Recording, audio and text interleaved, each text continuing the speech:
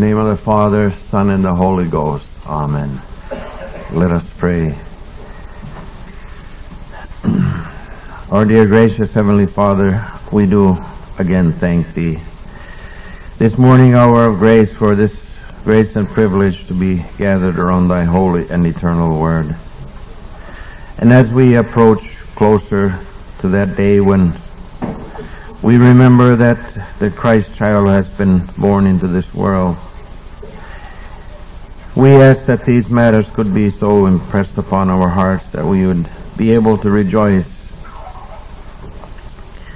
and to take part in that joy and gladness which the hosts of heaven partook of on that announcement, that in our very hearts a Savior and a Redeemer is born to save us from our sins and to bring unto us life and hope and peace and joy and eternal blessedness through Thy infinite grace and mercy bestowed upon us. May our hearts be partakers even this Christmas time of these blessed matters. And not only this time of the year, but we know that it is throughout all time. For this joy is not for a day, but it is for eternity, for Thy children. And so we ask that Thou would prepare our hearts to rightly receive it, that we would not be left outside and be in the darkness as the vast majority of the world was even on that day and is yet today, void of the knowledge of the Savior and Redeemer who has come to save their souls, who has given His life and shed His blood for us. May Thy blessing rest upon us even this day as we again partake of Thy holy and eternal Word, that it might enliven our hearts and souls and strengthen us in this precious living faith to continue yet a little while until faith is no longer necessary, but we shall see and behold our Savior and Redeemer face to face. And seeing Him, we shall also behold Thy glorious face, and that will be heaven itself. So prepare our hearts, dear Father, and grant us grace and strength to journey these last few steps faithfully and obediently unto Thy Word and unto Thy Spirit. Bless those who cannot be with us. May Thy grace and mercy and peace reach into the very hearts and souls of all those who are the shut-ins and who are by themselves and who are with their own thoughts and with the assailing of the enemy of the soul. Strengthen and preserve their hearts. We ask Thee to bless our congregation, bless the youth of our congregation, that they may remain steadfast in this precious living faith. The little children, the little infants, may Thy caring and watchful hand be upon them, so that they may indeed grow in grace and in the knowledge of Christ. And the aged and those who are leaning upon the staff and who must rely on Thy given strength, even physically as well as spiritually, we ask that Thy hand would be also upon them, each and every weary traveler on the road to eternity, that we all might safely reach that eternal haven of rest. Hear us, our Father, which art in heaven, hallowed be Thy name. Thy kingdom come, Thy will be done in earth as it is in heaven. Give us this day our daily bread. Forgive us our trespasses as we forgive those who trespass against us. And lead us not into temptation, but deliver us from evil. For Thine is the kingdom, the power, and the glory, forever and ever. Amen.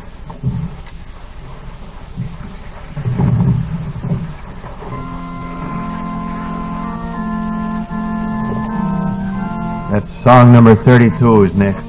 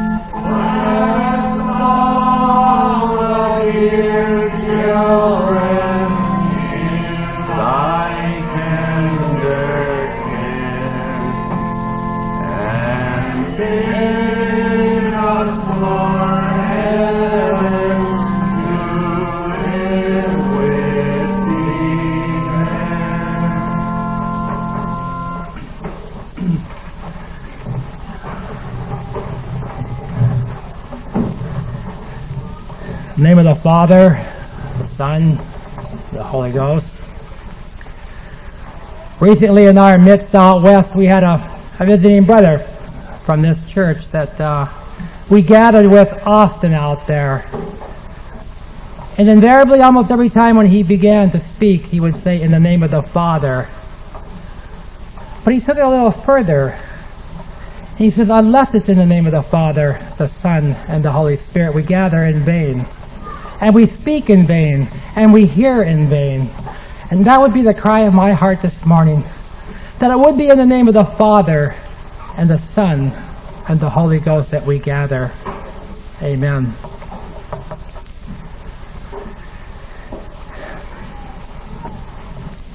We, of course, would bring lots of greetings from the West Coast, where we have, as I mentioned, gathered often recently. And as many of you probably know, that is our daughter Anne, who has gone through this traumatic experience. And I know for many of you here who have gone through similar experiences, you know the thoughts of our hearts, where they go, hither and to and yon. How faith will well up into the heart, and it seems like we have no doubts that God will take care of our loved ones. And the next minute we plunge into despondency because we look at ourselves and, you know, why would God help us? We know a little bit what we are and who we are. And we travel in that for a little while, and then again the Father comes and uplifts us. And so the greetings are from many, from young and old, and even from my oldest brother there in the congregation, who is 96 years old and very much of a sound mind yet. So be greeted from them. Thank you. But also, It is that special time of year when it seems like the hearts of most human beings, believers and unbelievers, atheists, agnostics, or whoever they be, seem to be warm during the Christmas time. And I am even thankful for that. And I know often it may seem like a merriment spirit. But I have noticed one thing, and I've had to consider it for my own heart then, during this Christmas season, where it seems as though we boldly gather around the manger and the nativity scene, and we look with wonder and awe at the little baby who is lying in the manger there. And we forget for what purpose he come to. And with shame and disdain, with embarrassment, when it comes to going to the cross of Christ, we want to back away. Have you considered that for your own heart? Is it not this Christmas season that is why we gather? For the purpose that he came? And that was to pay our sin debt. So if we look upon this matter, and if in our own hearts we can believe that we are greeted from the very God of heaven, from his Son and the Holy Spirit,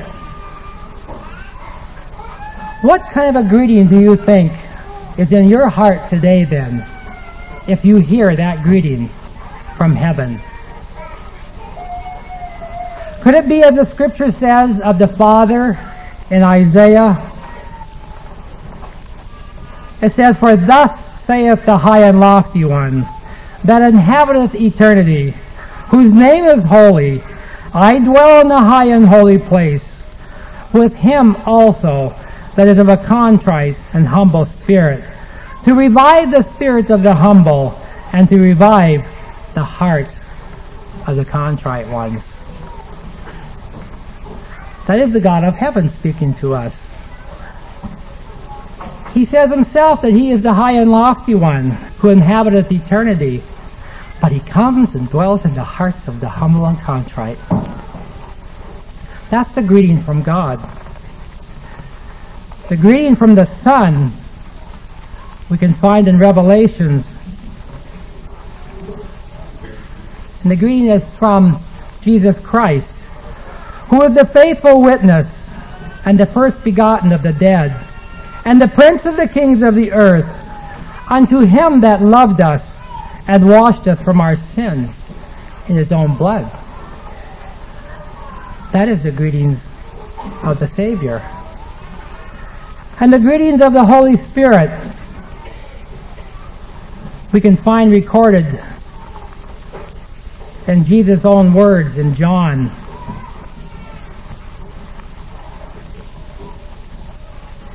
And it's called the Spirit of Truth. And when he is come, he will guide us into all truth, and he shall not speak of himself, but whatsoever he shall hear, that shall he speak, and he will show you things to come. We have just been greeted to the holy word of God, to our weary hearts. Is there one here who could come with an excuse that they have not been invited to this Christmas festival to enjoy what God has given mankind? The greatest promise that ever came upon this earth, when he said in the garden, already he promised before the sun went down, that there would be a route of escape for wretched and weary sinners. Is there one here who says that promise isn't for me? Then you are not listening to the greetings that have come from heaven, but you are listening to the greetings that have come from the depths of hell, the master of all lies. The Father has no pleasure in the death of the wicked. The Son has no pleasure in the death of the wicked, because then his death would be in vain. And the Spirit is a spirit of truth, and he wants to bring us unto Christ.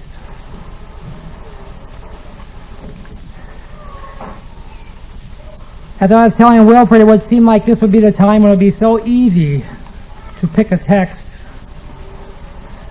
out of the Christmas Gospels, pieces of the Gospels of Luke. And I guess for my own heart, when I started looking this morning, it just seemed like the whole matter of Christmas seemed to be closed. But I do know this, I would pray that for each one of our hearts this Christmas season, that rather than we as families gather around a Christmas tree, that we would gather around the tree of Golgotha. And there we will truly know what Christmas is about. It's much the same as when we come to Easter and Good Friday. I know very little of Easter, but I know when Good Friday comes to the heart, Easter has to follow. And so with that, a couple of weeks ago, I was reading in the morning, and this chapter has stood out, and I have gone back again and again to it, and I don't understand why I have, because I don't understand it. But there are some things, just little tidbits in this that have come precious to my heart. And I don't really know how one can separate any of these matters from Christmas. It is found in Hosea, in the 2nd chapter. And I suppose if we were to be given to rightly see this chapter, as many of the scriptures written, that we could see that last verse in the 6th chapter of Romans is fulfilled again and again and again. This thing called sin and grace, law and gospel, we see again and again throughout God's Word.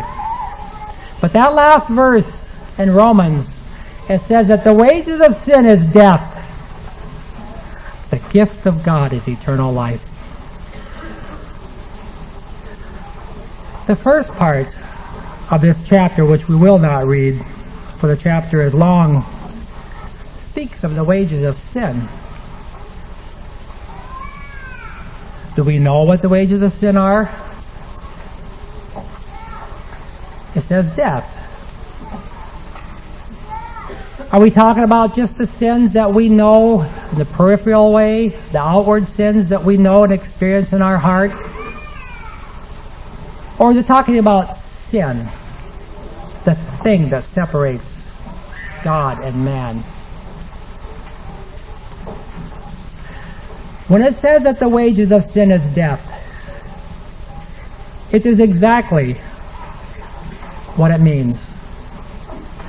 For every sin that we have ever committed, for all the original sin that lieth within us, there has to be a wage paid for it. There has to be death. Somebody's death. Either our death or the death of the Son of God. Which one would you prefer?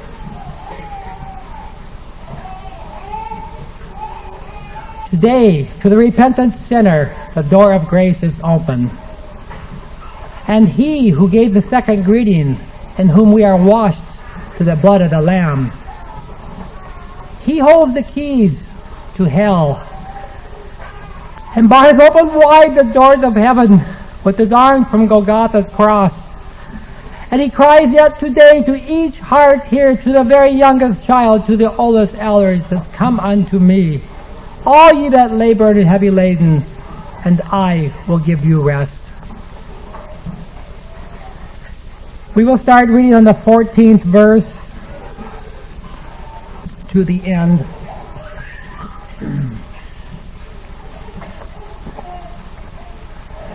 That was the 2nd chapter of Hosea. It says, therefore, behold, I will allure her, and bring her into the wilderness, and speak comfortably unto her. And I will give her her vineyards from thence, and the valley of Achor for a door of hope. And she shall sing there, as in the days of her youth, and as in the days when she came up out of the land of Egypt. And it shall be at that day, saith the Lord, that thou shalt call me Ishai, and shalt no more call me Baai. For I will take away the names of Balaam out of her mouth, and they shall no more be remembered by their name. And in that day will I make a covenant for them with the beasts of the field, and with the fowls of heaven, and with the creeping things of the ground. And I will break the bow and the sword, and the battle out of the earth, and will take them to lie down safely. And I will betroth thee unto me forever. Yea, I will betroth thee unto me in righteousness, and in judgment, and in loving kindness, and in mercies. I will even betroth thee unto me in faithfulness, and thou shalt know the Lord. And it shall come to pass in that day, I will hear, saith the Lord, I will hear the heavens, and they shall hear the earth. And the earth shall hear the corn, and the wine, and the oil, and they shall hear Jezreel. And I will sow her unto me in the earth, and I will have mercy upon her that had not obtained mercy. And I will say to them, which were not my people,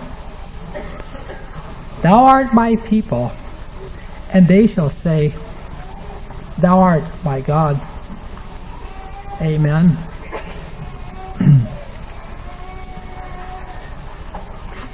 As we mentioned in the beginning, the first part of this chapter speaks more of the unfaithfulness of Israel.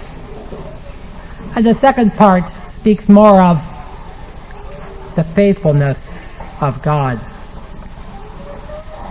And so when we begin in that 14th verse where he says, therefore, behold, I will allure her, and bring her into the wilderness, and speak comfortably unto her. To all of us here, have we considered this matter of the wilderness? Have we came to a place in our journey where we have striven in the wilderness? And I don't feel here that he's talking about the wilderness of sin that lies out in the entire world. And the whole earth is engulfed in this wilderness of darkness and sin. But now he's talking about a different kind of wilderness. He's talking to a striving, awakened one who wants to come to know God. He's talking about that wilderness and that loneliness that only one who has come in to the straight gate knows of what this scripture is talking about.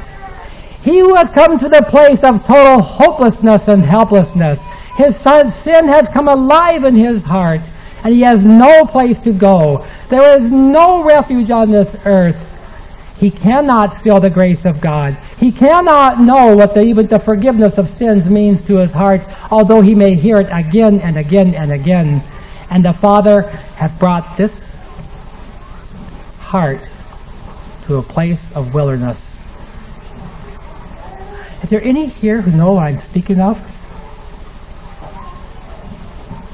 Is there any here who today sit in this audience and they feel that there is no hope for them? God has left them. The Son of God surely didn't die for them. My friends, there is a purging and a work that only God can do in the heart. And this is what he's talking about, this wilderness. And I know there are some here who know what I'm speaking of. And then when he brings us into this wilderness, if it is the work of God in the heart of man that has brought us into this wilderness, then it must be the work of God in the heart of man to bring him out of this wilderness. And this is where we begin to see the faithfulness of God.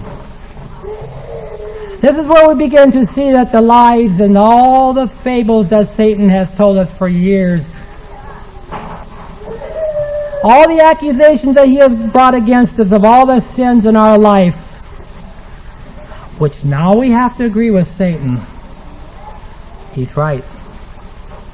We're that decrepit. We're that wretched. We're that sinful. We're that self-righteous. We're that hung up upon ourselves. But now in this wilderness, there is no hope. And now, it says that I will allure her and bring her into the wilderness. So although we cannot see this in this time of going into the wilderness, that it is God working in the heart.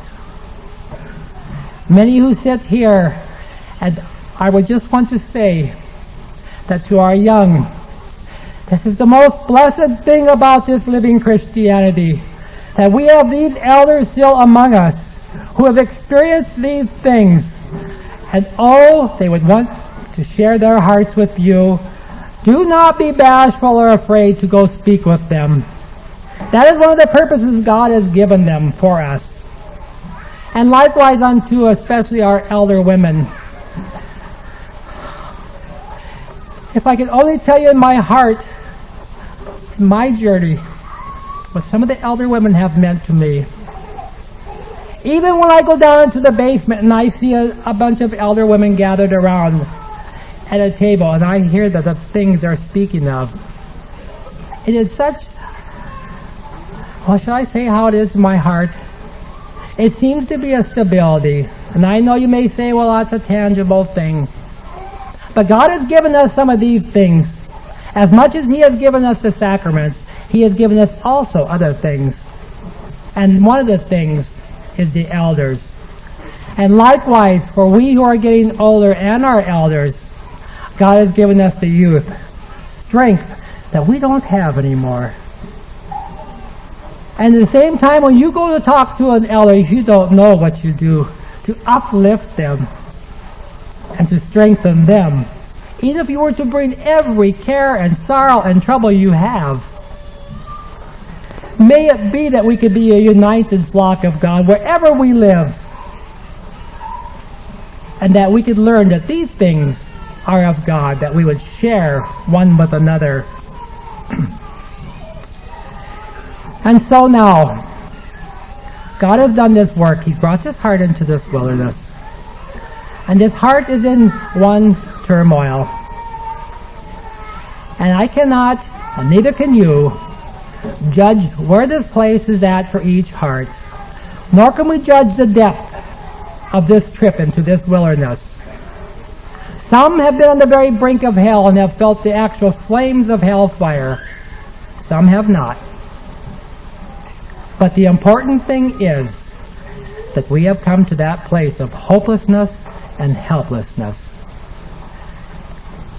Maybe for the first time in our life, we need a Savior. And not only a Savior, but a Redeemer. And so he says now, and speak comfortably unto her. That in itself, if the Father says that He will begin to speak comfortably unto us, we can be assured that He will do it. But immediately we have a snag because our natural man, the part of us that hates God, and there is a part of us that hates God, whether we want to admit it or not, every one of us have it.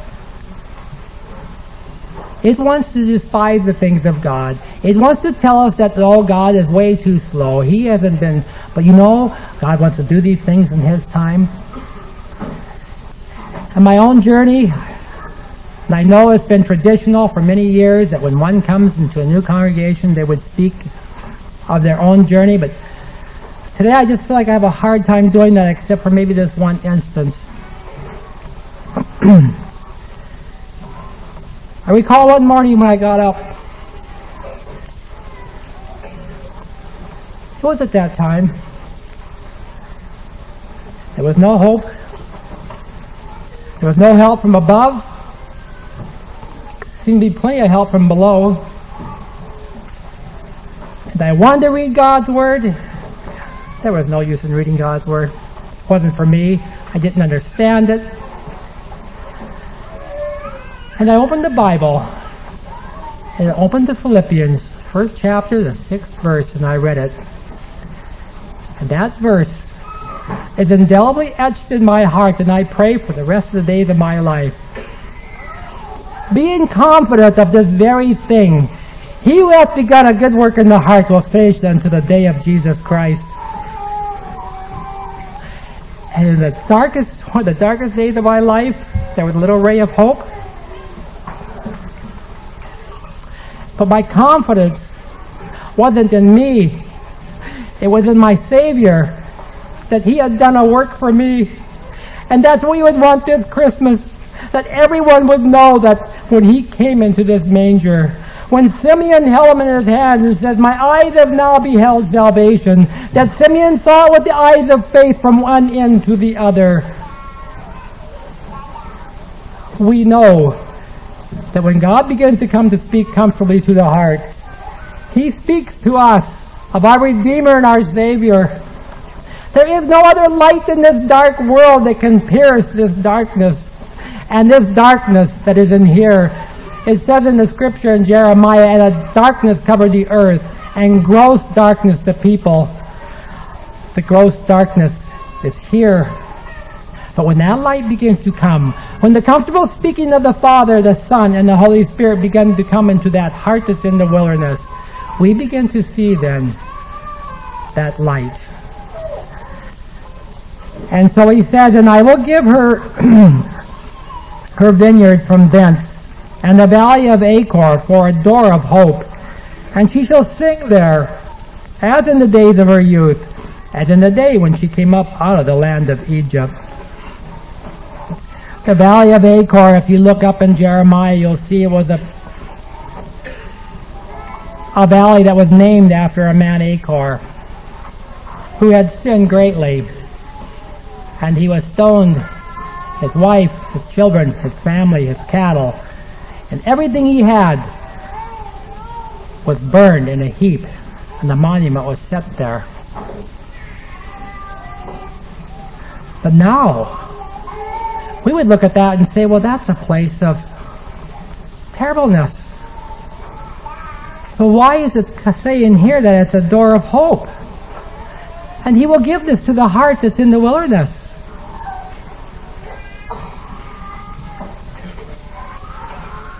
If we were to see that monument that lies there, when the Father does this work in the man's heart, we will see under that monument, we will see our righteousness, our piety, all these things that we have built upon, all of our sins, everything is lying under there, burned away by the bright light of Golgotha. And the monument is set down there, and it's the cross of Christ, and now we have a door of hope. That place that was nothing but our cause of death for what we are, now, when God begins to do the work in the heart and comes and speaks comfortably to that heart in the wilderness, now it turns into a door of hope, because it has been burned away and covered by the blood of the Lamb. And she shall sing there as in the days of her youth, as in the days when she came up out of the land of Egypt. And we know of the bondage of Egypt. 400 years were they in bondage. 400 years did the taskmasters beat, whip, scourge. 400 years were they, the children were trying to have been murdered so that the population wouldn't grow. And then they came out of that bondage. And although maybe for our hearts, on the calendar it hasn't been 400 years, but for some of us it's been a long, long time in coming to that straight gate, coming to that wilderness. And it shall be at that day, saith the Lord, that thou shalt call me Ishai, and shalt no more call me Baali. Baali means my Lord. He says, you no longer call me that. but now you shall call me Ishai, which means my husband. So we see the close relationship that the Savior, the very God of heaven, who inherits eternity, who is high and lofty, comes down and he says, now you no longer call me my Lord, but you want to call me my husband. That's the kind of relationship he wants with his children. And that's the kind of a relationship that is offered yet today. For I will take away the names of Balaam out of her mouth, and they shall no more be remembered by their name. And true it is, when God begins to work in the heart, the gods that we had, the Balaams that we had in our life, they begin to lose and dim, and the value of them becomes very small. Yes, we still struggle with those things in our life. But it is such, that when God does this work, these things are no longer gods in our life. And we would hope and pray yet today that in our times that we live in, at this turn of the millennium, we are in a time now of history like has never been before. Technological advances are so immense, are so great. We have perhaps the greatest reason, if there was ever praying people on this earth, we should be praying people that he would preserve us through these times. And I don't think that we need to take all of our effort and spend it in looking at all these things that the devil has brought to us. Not that we shouldn't do that. But I feel like Laestadius has said, who God has allowed to be very instrumental in my time of awakening. He says, we live in a strange time. This is 130 years ago. He said, we know more about the power of Satan than we do the power of God. And we must always remember that the power of God is stronger than the power of Satan. And we deal with him. Our business is with God. We cannot deal with the devil. He is too powerful for us. So we would want that we would deal with God and do business with God. And it is important, therefore, it would behoove us to know more of him. And I would encourage our young and our old alike, read God's Word. Oh, let the Word become sweet to your heart. As much as you must eat every day, ask the Father he would give you that kind of a heart where you want to partake of the Word. And he can make it living. That is what the Holy Spirit does. He says he will not speak of himself, but he will speak of these things in here. And in that day, I will make a covenant for them with the beasts of the field, and with the fowls of heaven, and with the creeping things of the ground. And I will break the bow and the sword and the battle out of the earth, and will make them to lie down safely. We notice that it says that the covenant is for them. This is not a covenant between, what he's speaking of here, between God and man. But God is making a covenant between the animals of the earth, that they would be for us. But then he does say, I will break the bow and the sword and the battle out of the earth, and will make them to lie down safely. In Isaiah, we will have to let the Word of God explain that portion, as we would wish that all of it would be. But in the second chapter of Isaiah, it says, the word that Isaiah, the son of Amos, saw concerning Judah and Jerusalem. And it shall come to pass in the last days that the mountain of the Lord's house shall be established in the top of the mountains, and shall be exalted above the hills, and all nations shall flow unto it.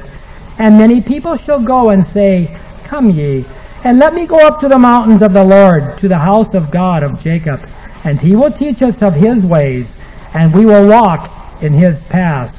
For out of Zion shall go forth the law and the word of the Lord from Jerusalem.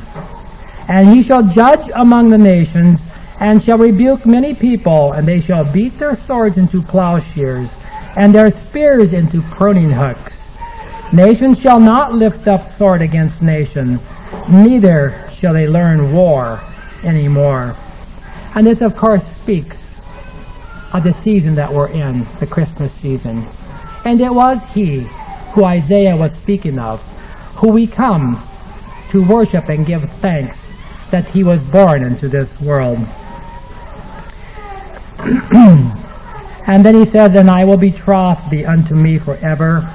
Yea, I will betroth thee unto me in righteousness and in judgment, and in loving kindness and in mercies.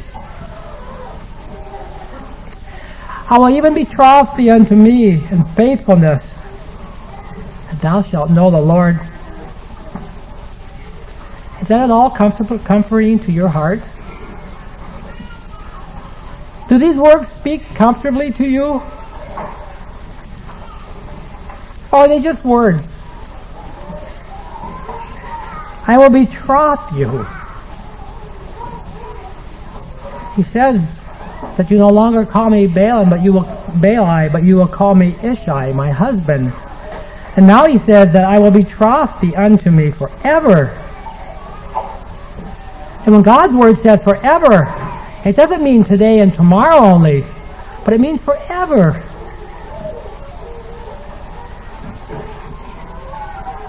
In righteousness, in judgment, in loving kindness, and in mercies, and in faithfulness. Last year we were at Centerville Church, which is in the desert valley of eastern Washington. And they had a confirmation class there. And I think there's many here who remember their confirmation day. And maybe some of you just this last summer. But all these things God gives us also for we who have gone through these times, that we would reflect upon them. And as I sat there listening to it, I thought, 35 years ago, I was in confirmation class. 35 years of unfaithfulness on my part, and 35 years of faithfulness on God's part. And that is our Father. That is the heart of our Father. He is faithful. And we are unfaithful. And did you know you do today? And the bitterness that's in your heart that He wants you to repent of has been paid? And He knew that you were going to do those things? And He knew you were going to spit upon Him and scourge Him with the whip?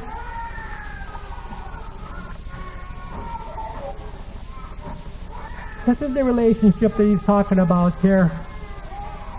Oh, that the Father would awaken our hearts in these last days and give us repentant hearts, that we would come and bow before Him and say, Dear Father, Thou who is all faithfulness and righteousness, I am of all unfaithfulness and unrighteousness.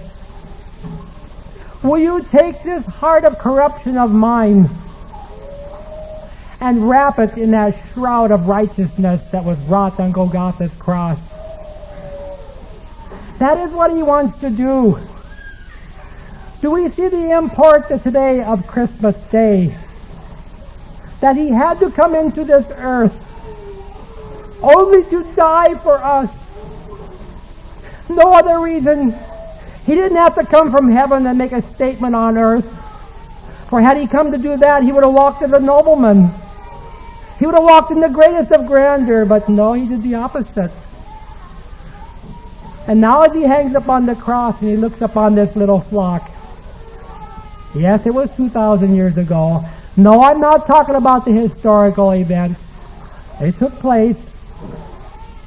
But far past that is the piercing of the heart, as Mary had to experience, that He wants to do to every one of His children.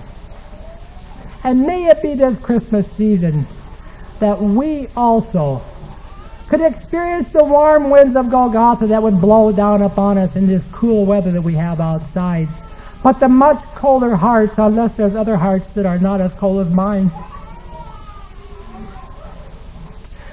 I ask the Father in heaven that He would not only come down, but He would touch every one of our hearts, so we can be assured of this thing of salvation.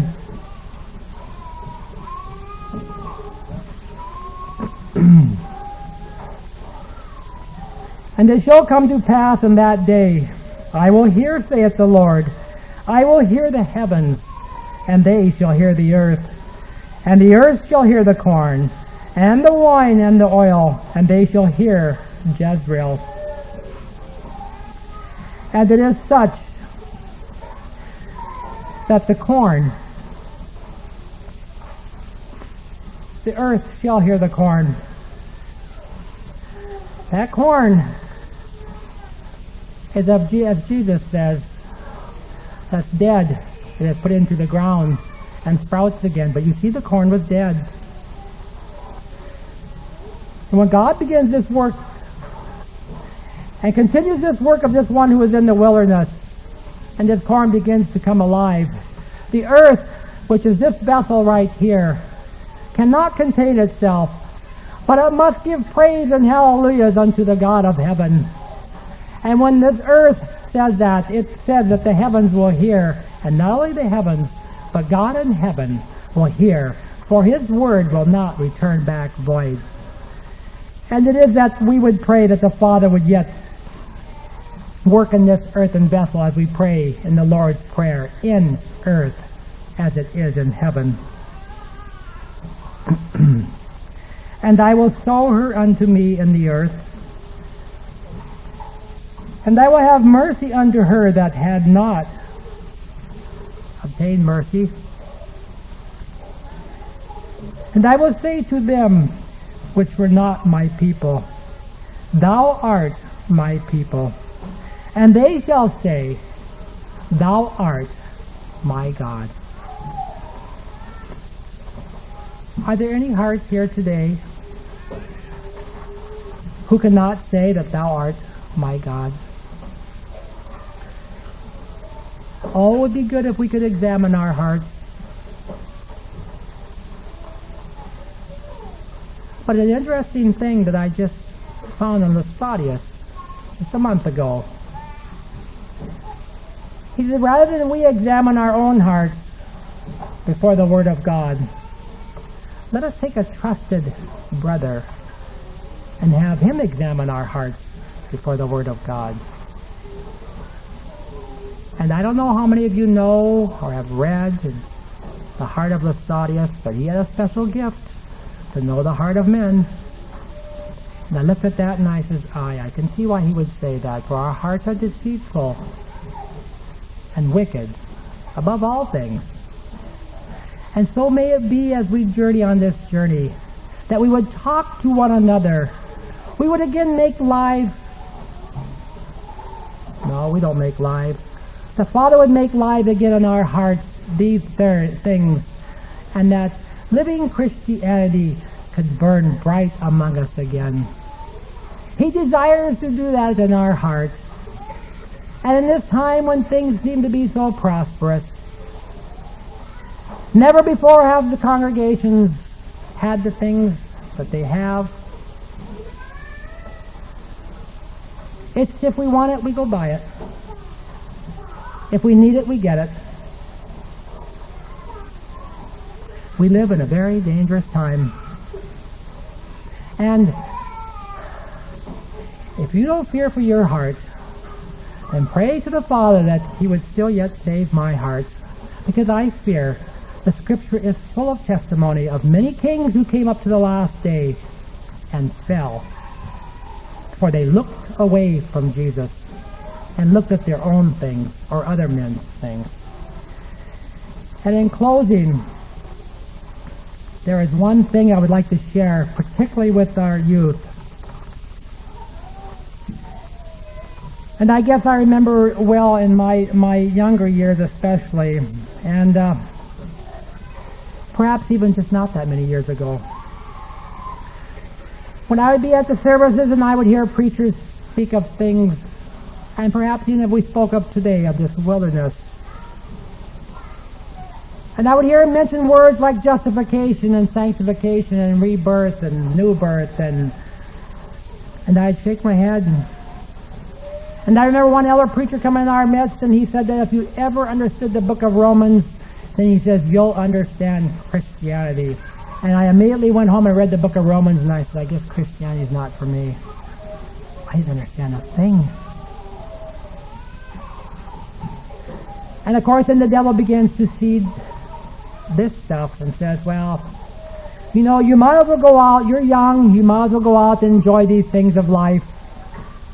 And maybe when you get a little older, you can come back, and then these things will be, you'll understand them more.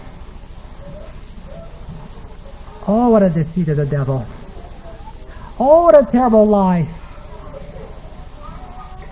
If there would be some way I could relive my youth, I would. But that's gone. God has forgiven it, and oh, I thank God. Well, let me tell you, scars are there. And they will be there until I die. And that's why for our youth, oh, listen to what happened to our old friend Samuel. And it said that the Lord called Samuel, and he answered, Here am I. And he ran unto Eli and said, Here am I, for thou callest me. And he said, I call not. Lie down again. And he went and lay down. And the Lord called again yet Samuel. And Samuel arose and went to Eli and said, Here I am, for thou callest me. And he answered, I called not, my son. Lie down again. Now listen to what the scripture testifies of Samuel. Now Samuel did not yet know the Lord, neither was the word of the Lord yet revealed unto him. Do you hear what he said? This great man Samuel, all he was doing is being obedient. Says he did not know the Lord, neither was the word of the Lord yet revealed unto him. And for our youth too, if these things are confusing, and they bring times and things of doubt in your mind, just obey the Lord. And one way we can obey Him is to strive to stay out of sin and to come to the gathering of God's children.